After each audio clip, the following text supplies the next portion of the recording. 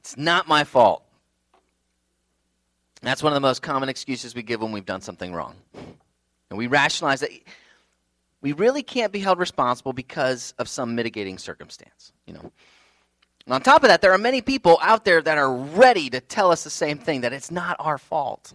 We're not really responsible. I think that was humorously illustrated by Kevin James. He's an actor and comedian who, during the isolation because of COVID, he decided to have a little fun. He decided to get some guy to inject him into some scenes from some iconic movies. So he wasn't really there, but he kind of puts himself in these scenes to be part of it. But he doesn't portray himself as part of the actual movie. He portrays himself as the sound guy. So in one scene, Kevin's holding this mic for two actors who are bantering back and forth. It's a funny little scene. But at the end of it, Kevin stops everybody and tells them that he hadn't recorded it. He forgot to push the button to record it. And so one of the actors just storms off, yelling. The other actor, he follows after him, and you can hear in the background in this other room this muffled but very animate argument going on. And then one of them comes back in and walked up to Kevin and in a very calm voice said, "It's not your fault." And Kevin comes back, "It's totally my fault." And he calmly responds, "Look at me, son. It's not your fault." "It is," he says. "Who else is going to press record?" And then they keep going back and forth until all you can hear is the one guy saying, "It's not your fault." And then finally Kevin eventually just erupts into tears and they hug in this dramatic fashion. It's funny because the actual scene was very serious. But this is, comedic because it obviously was his fault. The only one who could push record is the guy with the box. So some things aren't our fault, but some things are. There's nobody who's to blame but ourselves. And yet from a very early age, we learn this reflex, don't we? To say, it's not my fault. We naturally assume that we're really innocent. Prisons are full of people who claim to be innocent. Now, I know that there are some wrongful convictions that happen, but we have this reflex that we assume there's some reason why even what we did is not really our fault. Now, I'm not going to take a survey. I'm not going to ask you to raise your hands, but I wonder how many in this room have not responded to something we've done by explaining how it wasn't really our fault. We say, it's not my fault. If you hadn't done what you did, then I would not do, or I wouldn't have done what I did. So we need somebody in charge to tell us who's really to blame. And that's what Paul explains in our passage that God does. God is doing, he will do one day, this telling us who's to blame. He's the judge. So he determines who's at fault. He determines who's really innocent, who's guilty. In our passage this morning, Paul's going to explain God's verdict on humanity. And in a word, that verdict is guilty. We're not innocent. It is our fault. Now in verses 16 and 17, you can turn to Romans 1, where we're going to be this morning. And in verses 16 and 17, Paul had just given this gloriously positive statement. He explains that, he says that he's not ashamed of the gospel, for it's the power of God for salvation to everyone who believes. And then he says, for in it the righteousness of God is revealed from faith for faith. But he goes from announcing that very positive thing to immediately talking about the universal guilt of humanity. Why? Seems like a startling move. Well, because we cannot properly understand the good news about the righteousness of God by faith in Jesus until we understand why we need that righteousness. This is very important for us to hear this morning because many people around us are telling us it's not really our fault. And what's more, we have questions about the universal guilt of humanity. We want to know about those who haven't heard. Now, what about those who haven't heard about Jesus? Is God really fair in this universal verdict? Now, in answering that question, very many times people don't look in the Bible. When people want to answer those kinds of questions about the fairness and whether or not God really does hold us all guilty, very often they imagine what they think God is like, based on their impression of God. Now, what if I did that to you, though? Suppose I decided what you were going to do, or maybe even what you've done, simply by my impression of you, like my understanding of who you are. I didn't ask you. I just imagine what I think you'll do based on what I think fits with you. And suppose you had actually told me what you've done or what you would do. And I said, no, that doesn't fit with who I think you are. Would that be fair? Would that be true? So if God chose to reveal his verdict on humanity through the Apostle Paul, shouldn't we listen to that rather than just trying to assess what we think God's like or what he'll do based on what we think he's like? If we're people of the book, we know what the answer is. We need to listen to what God says about himself. We need to spend time getting acquainted with what he says about himself, and we need to not just imagine what he's like. That's vitally important for us, because if we want to understand this good news of righteousness by faith in Jesus, then we need to understand our actual situation. We need to understand why we need that. So let's pay attention this morning to what Paul says here in Romans 1 and verses 18 through 23. Paul explains God's verdict on humanity. And what we're going to do, we're going to cover that by answering two questions this morning about that verdict. First of all, we need the initial question. What is the verdict? And then we're going to answer the question, why is that the verdict? And there's two main reasons why that's the verdict. Two main truths that explain it. God is known and God is rejected. So first of all, what does Paul say God's verdict on humanity is? And there's two places that you see this verdict. In verse 18, Paul says, "For the wrath of God is revealed from heaven against all ungodliness and unrighteousness of men." And then in verse 20, it ends with, "So they are without excuse." So he begins this section, he begins it with the word "for." He's linking it to those past verses, especially verses 16 and 17. And it's not that this is the reason for those past verses. Again, this is an explanation for why what he just said is necessary. Why God's salvation, his righteousness by faith in Jesus, why we need that. So, just as the righteousness of God is revealed, he says that back in verse 17, now he says the wrath of God is revealed. He's not saying they're revealed in the same way, but he is saying they are both presently being revealed. And again, we talked last week about how that word revealed, it means that this is apocalyptic. This is an end times revelation. So there is a sense in which what's being revealed is the end time verdict on us. That's even now being revealed. It's even now being explained and seen. The eternal judge has already ruled on us. We stand under his verdict even now. And just as the righteousness of God is seen in his action, in his declaring us righteous, so this wrath of God is also seen in God's action.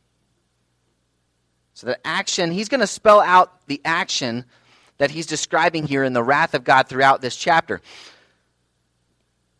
But what we want to understand, it's not just an emotional response. At the same time, it's not an impersonal response or an impersonal result. It's not just something that happens on earth. He says that this is revealed from heaven. It's not just a natural consequence. Now, many people are not comfortable with the idea of God's wrath. Now, if God is love, then how can a God of love exhibit wrath? Wrath involves flying off the handle, doesn't it? Isn't God patient? This is a perennial struggle that we have. It stretches back in time, and it's a problem today for us to understand. We don't imagine a God of wrath. We imagine a God, I think, is more like the God that Greg Gilbert describes in his book, What is the Gospel? He describes a modern version of God when he writes, "Let me introduce you to God." You might want to lower your voice a little before we go in. He might be sleeping now. He's old, and doesn't much understand or like this newfangled modern world. His golden days, the ones he talks about when you really get him going, were a long time ago, before most of us were born. That was back when people cared about what he thought and considered him pretty important to their lives. Of course, that's all changed now, though the God of this poor fellow, he never adjusted well. Life's moved on and passed him by. Now he spends most of his time just hanging out in the garden out back.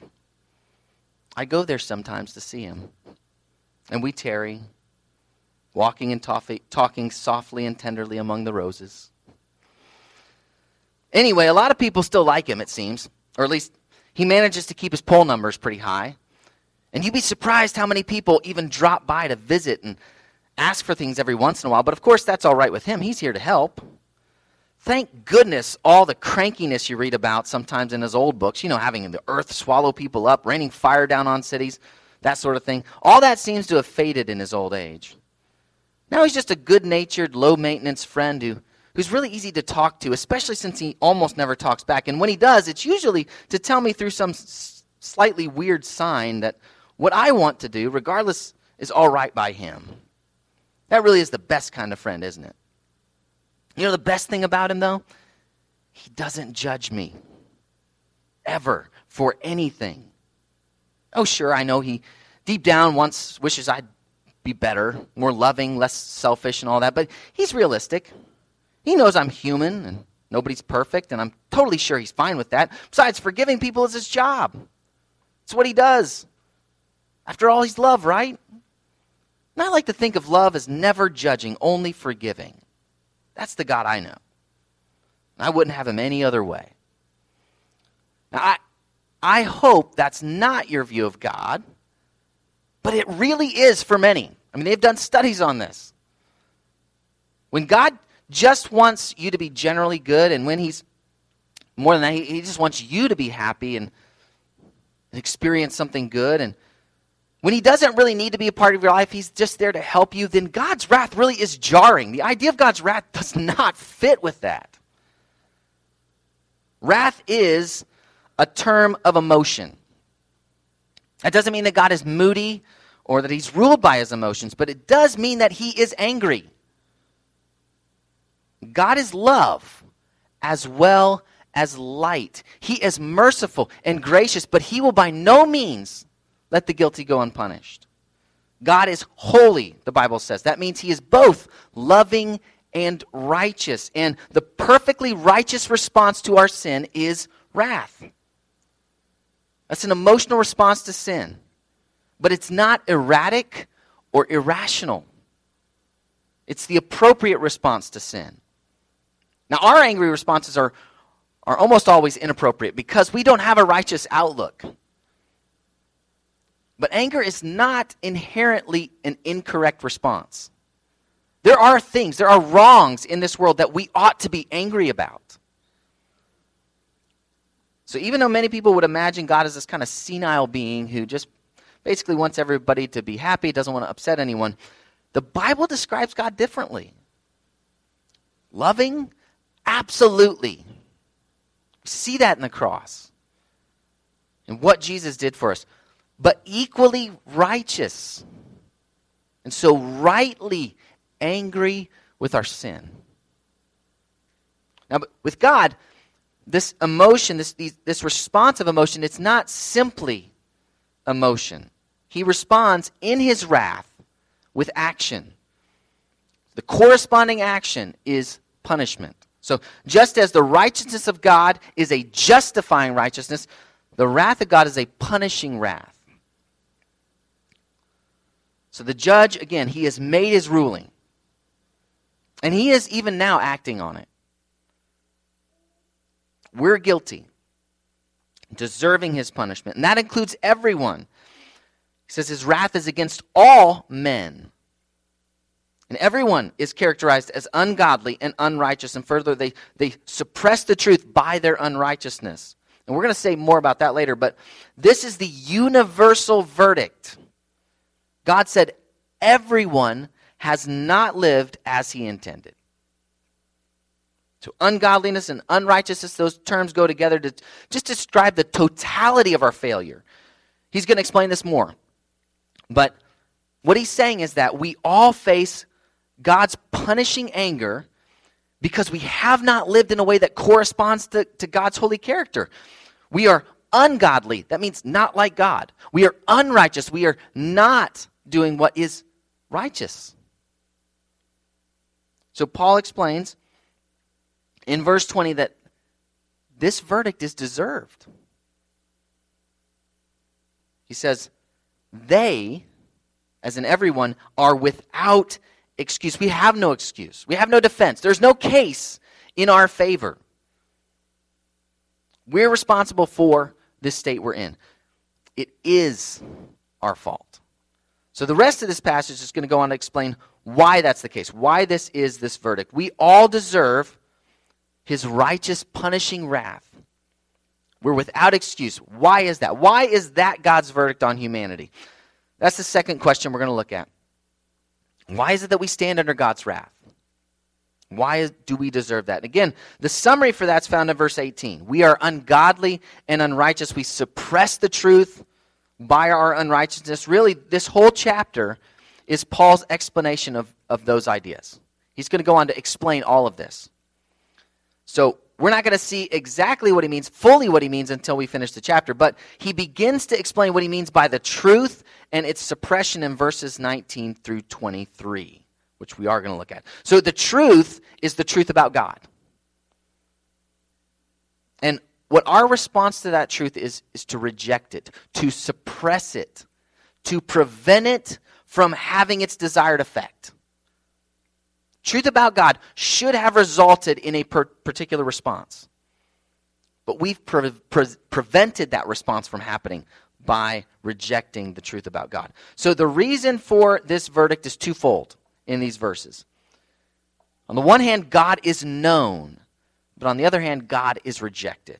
So in verses 19 and 20, Paul explains the truth about God. He says that God is known by everyone. Now, you might ask, how is he known by everyone? We know about agnostics, right? The etymology of that is we don't know if there's a God. We know about atheists who categorically, adamantly deny the existence of God. So how can I say that God is known by everyone? Or rather, how can God say through Paul that God is known by everyone? Paul explains, starting in verse 19, he says, what can be known about God is plain to them. And again, them is a reference to all men, all humanity. So he isn't just saying that it's possible for God to be known. What he's saying is that what's necessary to know about God is evident, it's clear, it's obvious. And not just to some, to them here, to all. So anybody claiming to be ignorant of God, they have no excuse. Because the knowledge is there for them. So any perceived ignorance, it's not innocent. It's not even unfortunate. Simply unfortunate. It is unfortunate, but not simply unfortunate. It's culpable. It's punishable. God is righteous to punish everyone because what's necessary to know about him is plain for all to see. Why? Why is it plain? Because the second half of verse 19 says God made it plain for them. This isn't just some inadvertent thing. It was intentional. It was an intentional act of God by his creation. That's where he's shown this knowledge of himself to everyone. Now, what is it about God that is plain and obvious? Paul calls it first his invisible attributes, and there's a play on words here. What Paul's saying is that what is invisible, these invisible attributes are visible. These unseen qualities are clearly seen. They're invisible because God is invisible and because they're qualities. You cannot see qualities or characteristics or attributes directly. You see them indirectly. So Paul explains what he means by these invisible qualities or attributes. He defines them as his eternal power and divine nature. The word eternal there is qualifying both of those Greek words, translated power and divine nature, saying that those ideas, they're always true of God because they're essential to his being and he's eternal. So how can you see his power and this godness that's always been true of God? It's been apparent, he says, ever since the creation of the world, because it has been clearly seen in the things that have been made. So creation displays God's power and godness, we'll say. The existence of this world, with its complexity and vastness, it requires a powerful, intelligent being. And what else could we call that being but God to bring all of this about? So Paul's not saying that we know a great deal about God by means of his creation. But it is clear, according to God himself, that creation demonstrates that there is a powerful being outside of this world, outside of this creation that brought it about. And it points to more than just an impersonal cause. It points to an intelligent and powerful designer. Now, some people could argue with that. They'd say, well, I don't think the data warrants that conclusion.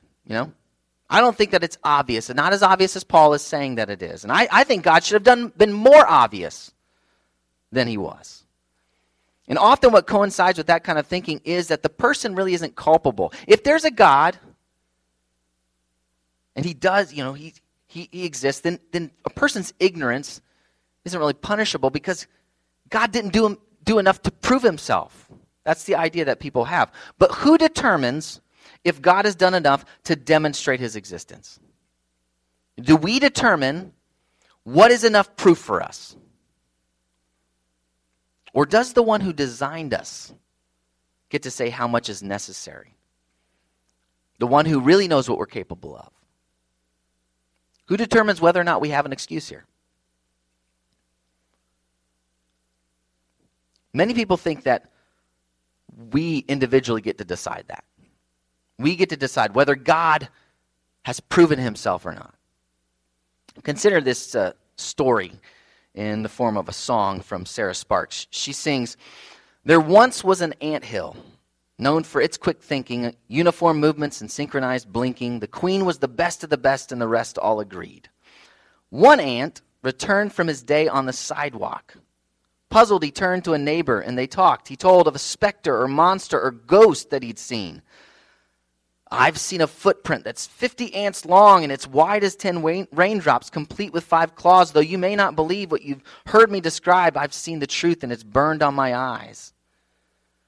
This, you can imagine, caused quite a commotion. Ants are quite loyal and high on devotion. The queen brought to trial the word of this renegade ant. The ant then repeats, "I've seen the foot, it's the color of sand, and when I listened closely, I heard the word man, and I don't know its mind, and I don't know its plans, but I will testify on my word as an ant." The queen raised her voice and said to the wind, "Prove yourself, if we should believe. For how can I know if I cannot see? All of my rule, here's my one guarantee. We ants who still think are the ants who are free." The queen then declared at the top of Ant Mountain, ranting and raving, her subjects surrounded, "Come down on this mountain to prove your existence to me." Now by this time, our first ant was all tied up, mindlessly binded to show them what he'd done. His last words is all are, "He could not recant." Said he, "Why would a human bow down to an ant?" We've got the wrong picture when we demand that God must give us proof for his existence. Why would God bow down to a human? Who's really in charge? He's the one who designed us.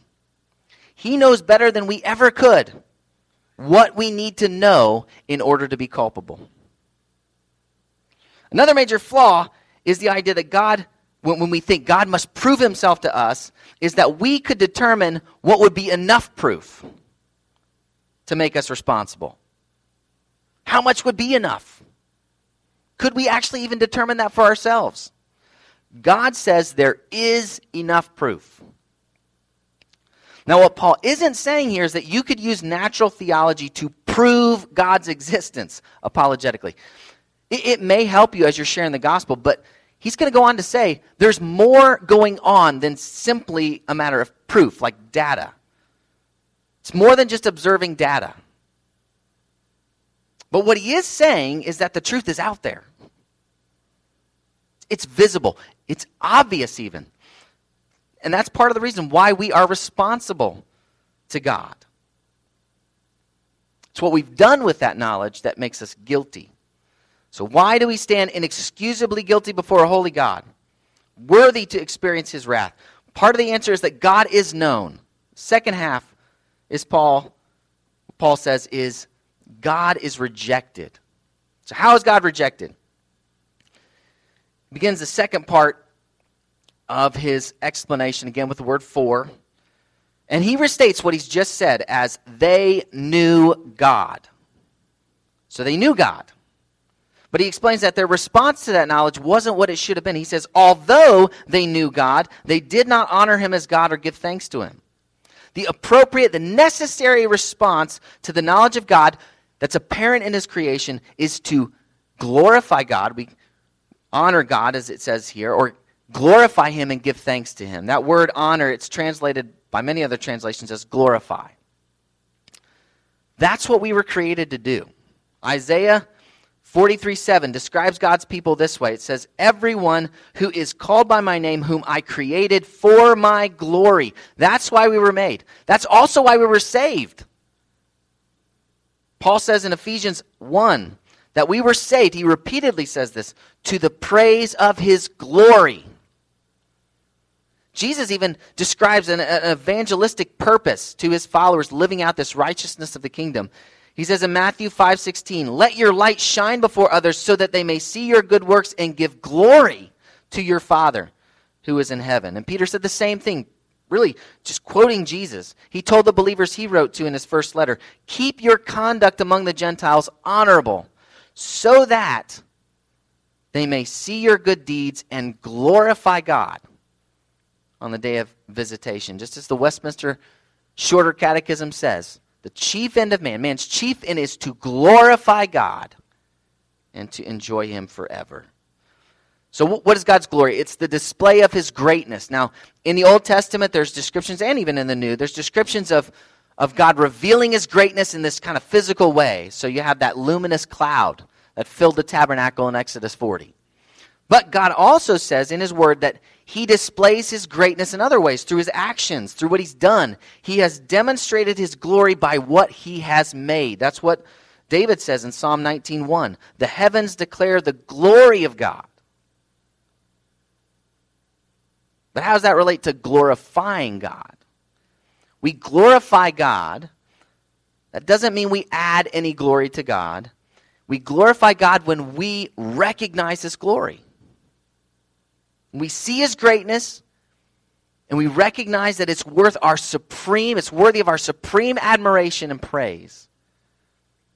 So we honor God when we see his glory, or we could say we praise his glory.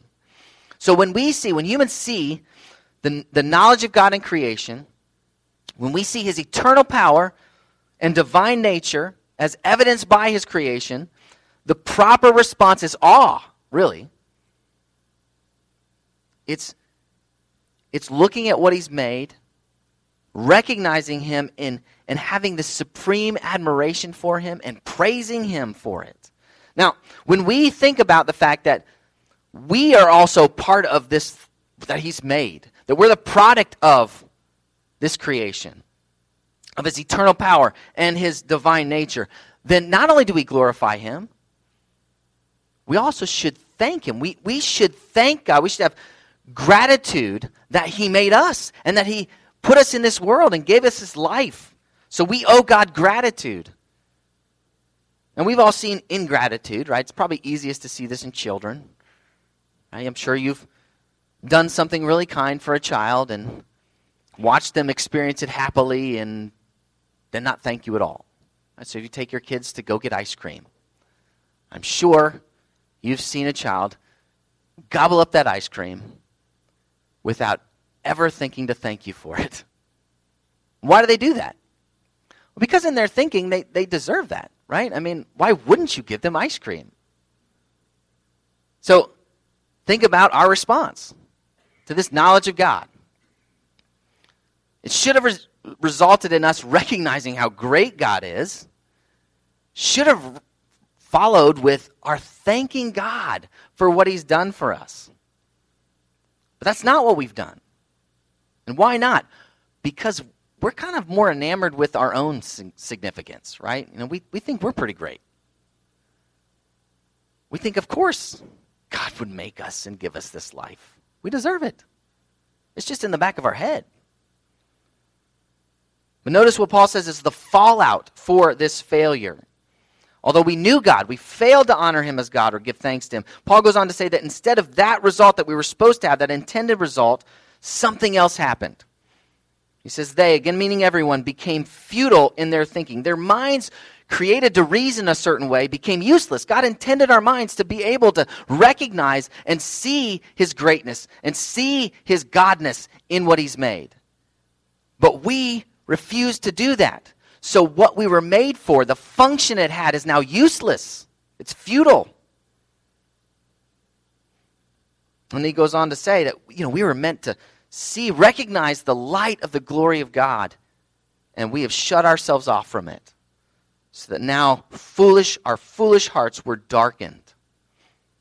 The heart in the Bible, it's not just talking about your feelings. It has to do with everything that's going on inside of you.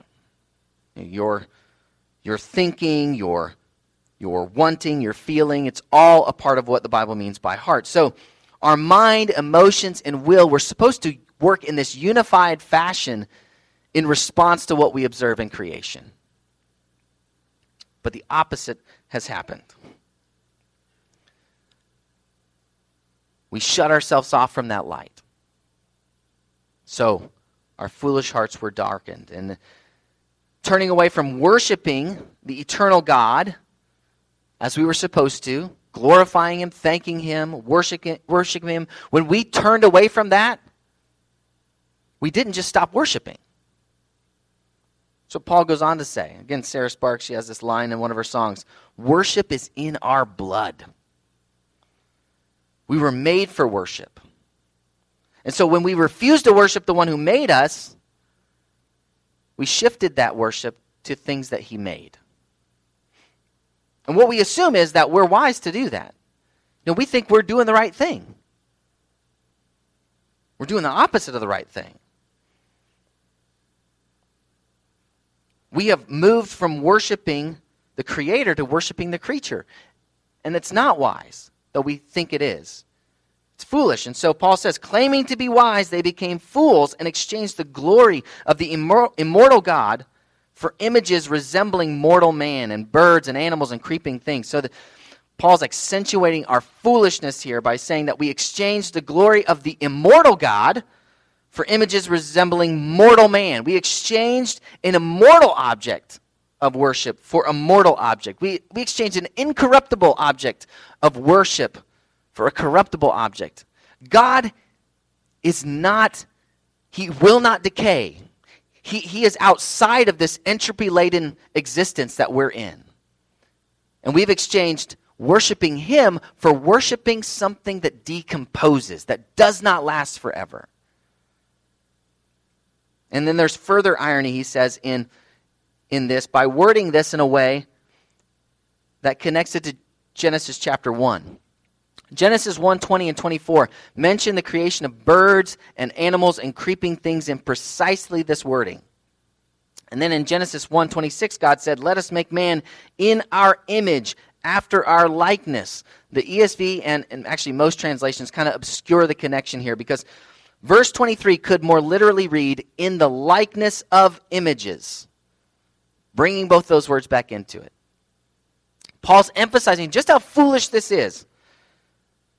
He's going to summarize this in verse 25 as worshiping and serving the creature rather than the Creator. So here we are. We're made in the image of God, in the image and likeness of God. And what have we done? We've made images in the likeness of something else. Not in the likeness of the one who made us, but in the likeness of what he made. And that really is the height of stupidity. That's what Paul's saying. This is beyond stupid, what we've done. But not only that, it is horribly offensive, and it's worthy of God's wrath. Paul is not describing something that happened at one point in history, though. He's describing the experience of every human who's ever lived. Now, you do see this happen in history. In fact, the Jewish people in Paul's day, they were well aware of Gentile idolatry and how it was different from them in the first century. But what Paul does here, he actually quotes, or nearly quotes, Psalm 106:20, which says, they exchanged the glory of God for the image of an ox that eats grass. Understand what that's a reference to. I'll give you a hint. The psalmist isn't talking about Gentiles in that verse. Psalm 106 is a recitation of Israel's history. And that verse is talking about the golden calf. See, what Paul's doing here, again, he's not suggesting that this is just something that happened at one point in history. This is the natural and free response of every human who has ever lived. And you say, I've never done that. I've never bowed to some idol. I wouldn't be so sure of that. As one Bible teacher puts it, the old gods are still with us. They've simply changed their clothes so that they merge more easily into the modern crowd. See, it's obviously true that, while there are a few people in America, Hindus and others, who bow to statues, most of us don't do that.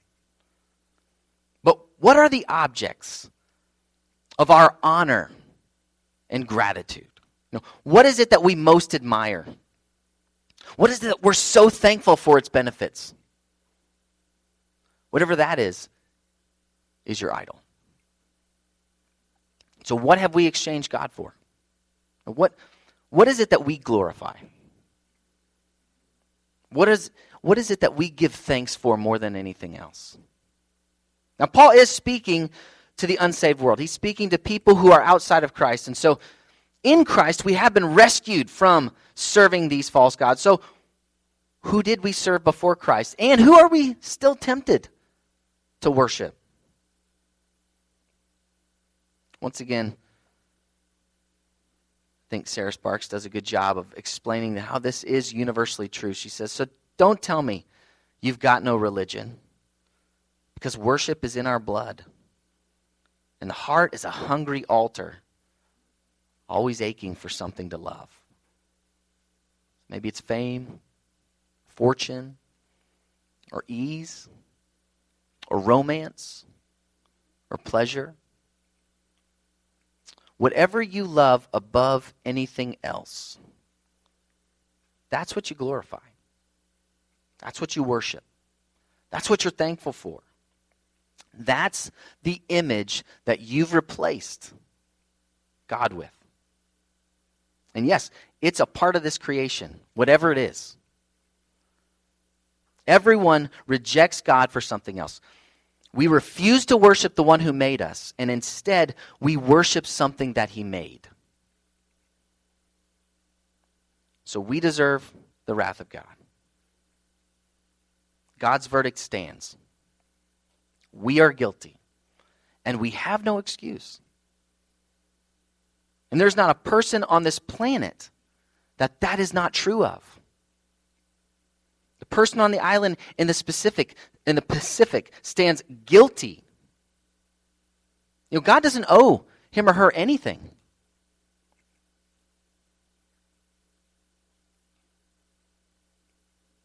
They knew God, and they rejected him. They don't have to hear the gospel to deserve his wrath. Understand, they don't deserve the gospel. They don't deserve what that gospel is about. They don't deserve Jesus dying for them, let alone hearing about it. None of that is deserved. The truth is, no one is innocent. That's what Paul's saying. Every last one of us is guilty and without excuse. We all deserve God's wrath, and yet God didn't leave us in this state. That's why Jesus came. While we were in this unrighteous state, rebellious state, when all we deserved was the revelation of God's wrath, he revealed his righteousness by faith in Jesus. We have not been righteous. Jesus is the righteous one. We've sinned. We've fallen short of God's glory. Jesus is the glory of God in flesh. Jesus deserved God the Father's acceptance and blessing, not his wrath. And yet, that's what he took. He took God's wrath on the cross. Cross was an expression of God's wrath. And God's Son accepted that in the place of everyone who believes. Not just believes for a moment or one moment in time. This is for everyone who believes with a faith that keeps believing. So the first way we should respond to this passage is to turn away from worshiping other things. Whatever it is that you value instead of God, more than God, you should turn away from that. And you should believe in this salvation. Salvation from sin and from God's wrath that Jesus provided. You should trust in that. Believe that he died and rose again to rescue you from that worship, to rescue you from his wrath. You turn from it. And you begin to worship him. You turn from worshiping created things to worship the true and living God by trusting in his Son's sacrifice on the cross. And then living for the one who died for you. Now, if that is true, and if you've made that known, had it affirmed through baptism, and you belong to a church family where you can take part in this process that we're involved in here, of following Jesus together and helping each other become more like him, if that's true of you, then what we're going to do now is respond to this message by glorifying God and thanking him as we partake of the Lord's Supper. Now, this is not, what we're about to do is not an individual practice to help you in your hermetically sealed faith. This is a corporate moment. This is for those who belong to a church. This is how we, as a church, reaffirm one another's faith. By participating in this together. But if you're going to reaffirm our faith as a church, there must have been a time when you affirmed your faith as a church. And we believe that takes place through baptism. So that's why we ask of everyone who participates with us in this Lord's Supper, we ask that you only participate with us if you've been baptized as a believer in a church that believes the same gospel that we believe, and if you are a member of a local church where you can be accountable to Christ as you gather with others in his name. So if that's not true, we do ask that you would let these elements pass you by. We do want you to do this, partake of this in a manner worthy, and there's a warning for not doing that. So we'd ask you to let those pass. So would the men come forward to administer the Lord's Supper?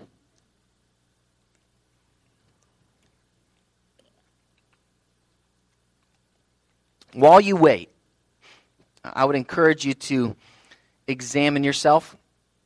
So are you being led away by modern idols? Are you treating anything as more admirable and praiseworthy than God?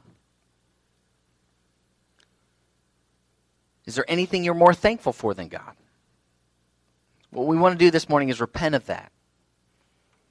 And then we want to join in this reaffirmation of our faith with our brothers and sisters in Christ.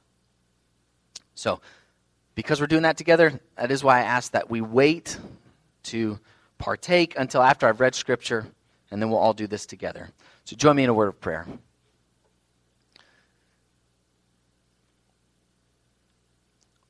Father, your word has some glorious truths. The gospel is an amazing expression of your love, your kindness. But in order for us to understand that, we have to understand this very, very terrible predicament that we are in by our own doing. It's as difficult as it is to hear about your wrath. It's necessary for us to understand. And again, I pray that the response this morning would not be to run away, but to run to you. And now as we celebrate this Lord's Supper, as we celebrate this expression of our faith in Christ and what he's done for us, pray that we'd benefit from the understanding of what Jesus has saved us from, the wrath that we deserve, punishing wrath that we are without excuse, we deserve, and yet you have been gracious and merciful, showing us this kindness that we do not deserve in Christ, that we would be able to revel in that, be able to rejoice in it, and be humbled by it. Be encouraged to reach out to the people around us, knowing that we deserve it no more than anyone. That we would desire to share this truth with the people around us and encouraged to do so even as we take this communion. Thank you for your amazing grace towards us in your Son.